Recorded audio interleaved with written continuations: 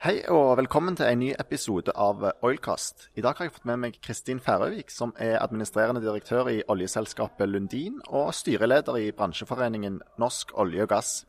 Og I dag har vi vært på et offshore-seminar som så mange andre seminarer har digitalisering som overordnet tema. Og Kristin, digitalisering, hva betyr det for dere i Lundin? Det betyr forhåpentligvis at vi skal gjøre det vi allerede er gode på enda bedre i fremtiden. Vi skal finne mer raskere, vi skal bygge ut billigere og raskere, og vi skal drive sikrere med lavere utslipp og enda høyere regularitet enn før. Og hvor langt har dere kommet i digitaliseringsprosessen? Vi har kommet et stykke på vei i deler av selskapet, litt ulik tempo. Dette er først og fremst drevet av forretningsmessige behov.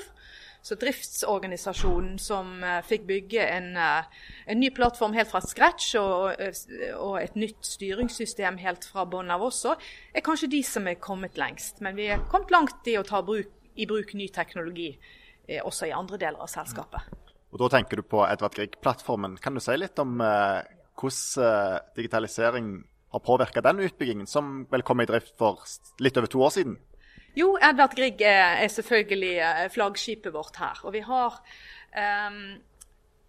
har omtrent 6000 målepunkter ombord som samler informasjon kontinuerlig.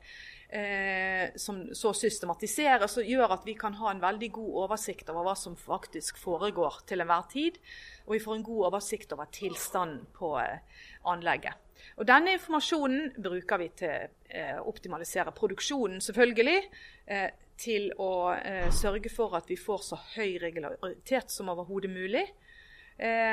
Og så bruker vi nå til å predikere tilstanden på utstyr, slik at vi kan minimalisere unødvendig vedlikehold. Og at denne plattformen er såpass digitalisert, har vel også ført at dere ikke trenger å ha like mange folk der som man trengte tidligere?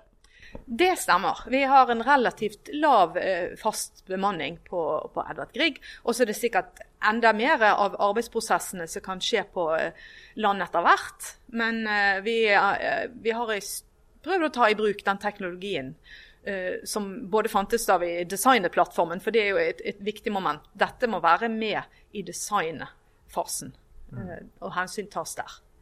Og du var inne på innlegget ditt i dag at i fremtiden så er det også for dere et mål med ubemannede plattformer.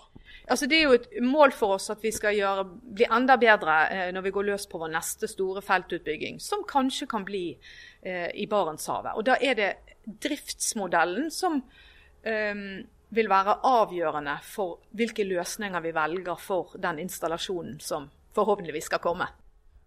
Du hadde jo et litt interessant eksempel i foredraget ditt i dag, som handler om de gode gamle diskettene. Kanskje du kan repetere det her i Oilcast?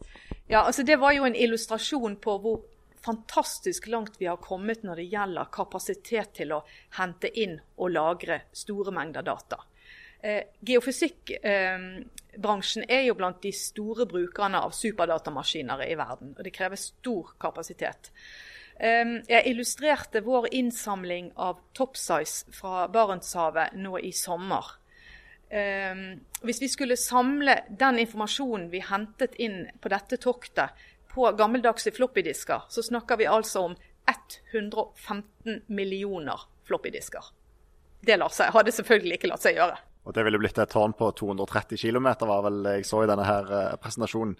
Og da snakker vi om seismiske data da, for de som ikke henger helt med på alle terminologiene her.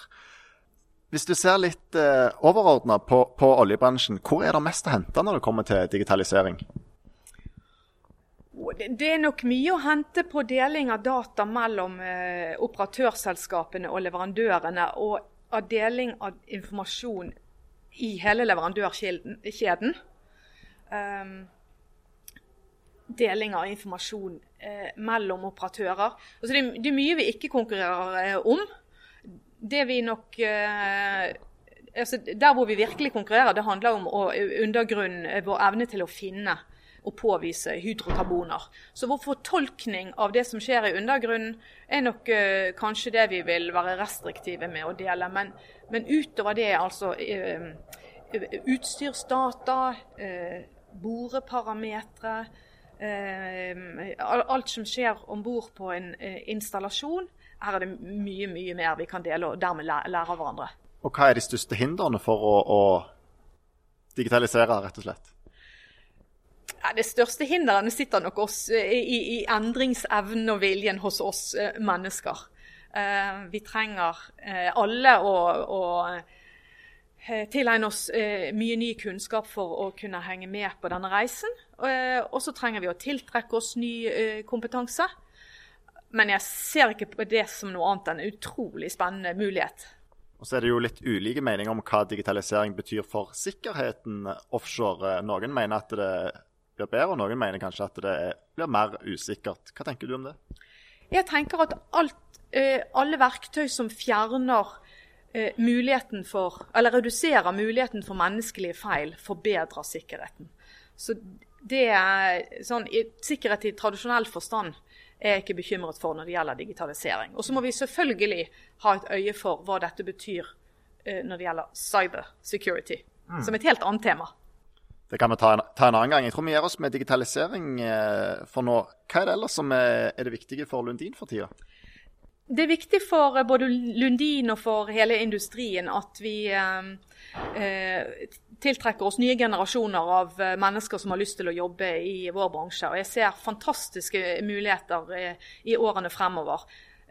Muligheter for de som har lyst til å være med og endre oss, enten det gjelder digitalisering eller teknologi som gjør at vi kan operere med lavere utslipp. Det er masse spennende arbeidsoppgaver å ta fatt på. Så derfor er det selvfølgelig viktig for oss nå at de ungdommene som står foran valg i forbindelse med samordnet opptak, har oss i tankene når de skal foreta et så viktig valg. Ja, for det er jo allerede nå på søndag, 15. april, så er jo det opptaket, så da blir det spennende å se hvordan det går, for bransjen har hatt sine problemer med rekrutteringen de siste årene. Hvordan tror du den krisen bransjen har vært gjennom har påvirket de unges lyst til å jobbe i olja?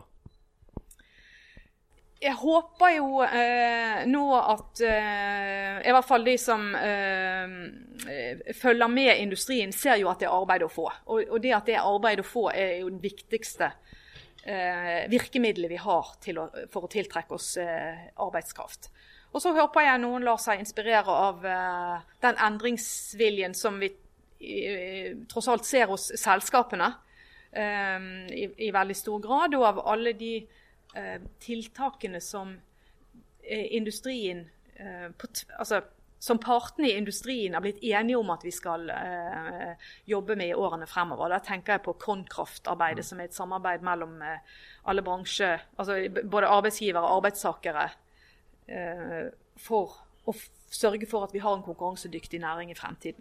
Og hvis du ble spurt om å gi råd til noen unge som lurte på hva de skulle velge, hva vil du si at mulighetene er i offshore-næringen da? Mulighetene er store. Jeg ville ikke vært bekymret for å velge petroleumsstudier. Den kompetansen man får i vår industri er i aller høyeste grad anvendbar også i andre industrier, dersom man etter hvert skulle finne ut at det var noe man ønsket å gjøre. Men det er masse spennende muligheter. Av andre ting som er viktig for Lundin, så er jo Johan Sverdrup-utbyggingen. Der skjer det jo stadig ting, og det går mot oppstart i 2019. Og selv om dere ikke er operatør der, så er det jo et veldig spesielt felt for dere, for det var jo Lundin som i sin tid gjorde Avaldsnes-funnet, som i dag heter Johan Sverdrup. Hva betyr den utbyggingen for dere? Og det betyr mye. Det er utrolig morsomt å følge prosjektet. Det går jo utrolig bra. Statoil gjør en kjempejobb. Vi gleder oss veldig til å se Johan Sverdrup i drift. Det betyr først og fremst for oss nå, er at det gir oss enorme muligheter til å reinvestere på norsk sokkel. Den kontantstrømmen som kommer fra Johan Sverdrup, vi er nest største eier, er jo av en sånn karakter at det gir oss store muligheter til å fortsette å vokse og drive videre i lang tid fremover på norsk sokkel. Og en av måtene dere vokser på er jo leiting og forhåpentligvis gjør funn, og det bringer meg litt over til Barentshavet, for dere er jo virkelig et av de selskapene som har satset mye på å lete i Barentshavet. og har gjort funn der. Hvorfor Barentshavet så attraktivt for dere? Altså, det jo geologien vi går etter. Hvor det mulig å finne hydrokarboner på norsk sokkel? Derfor Barentshavet interessant for oss. Og et av de områdene hvor det også hvis du ser til Oljedirektoratet sine overslag, så det området hvor det størst volumer igjen å påvise. Så det jo hovedgrunnen til at vi i Barentshavet. Så har vi gjort funn, som vi håper vi skal ta videre til utbygginger, og ha en utrolig spennende operasjon pågående nå i Barentshavet med først boring, og så forhåpentligvis en god produksjonstest på Alta. Det var I fjor var jo en av de største borekampanjene, da snakker vi overordnet for hele oljebransjen, i Barentshavet på flere år. Nå ble jo den kampanjen litt mer skuffende enn man hadde håpet, man hadde store forhåpninger. Legger det noen demper på deres forhåpninger til Barentshavet? Altså, leting jo et game for de seige og utholdende, så vi kan ikke trekke konklusjoner på bakgrunn av en håndfull brønner. Så vi jobber ufortrødent videre, både med de lisensene vi allerede har, og med lisensrunder som kommer. Og der vel gjerne nettopp Johan Sverdrup en liten motivasjon, for det var jo det ble jo det første letingen gjort for veldig lenge siden, og så ble det til slutt gjort funn i 2010. Ja da. Og det jo, altså både i Barentshavet, men også i Nordsjøen det mer igjen å finne, det helt overbevist om. Jeg tror vi lar det være avslutningsord for i dag. Da vil jeg bare til slutt takke deg, Kristin Færøvik, for at du var med i denne episoden av Oilcast. Takk for det.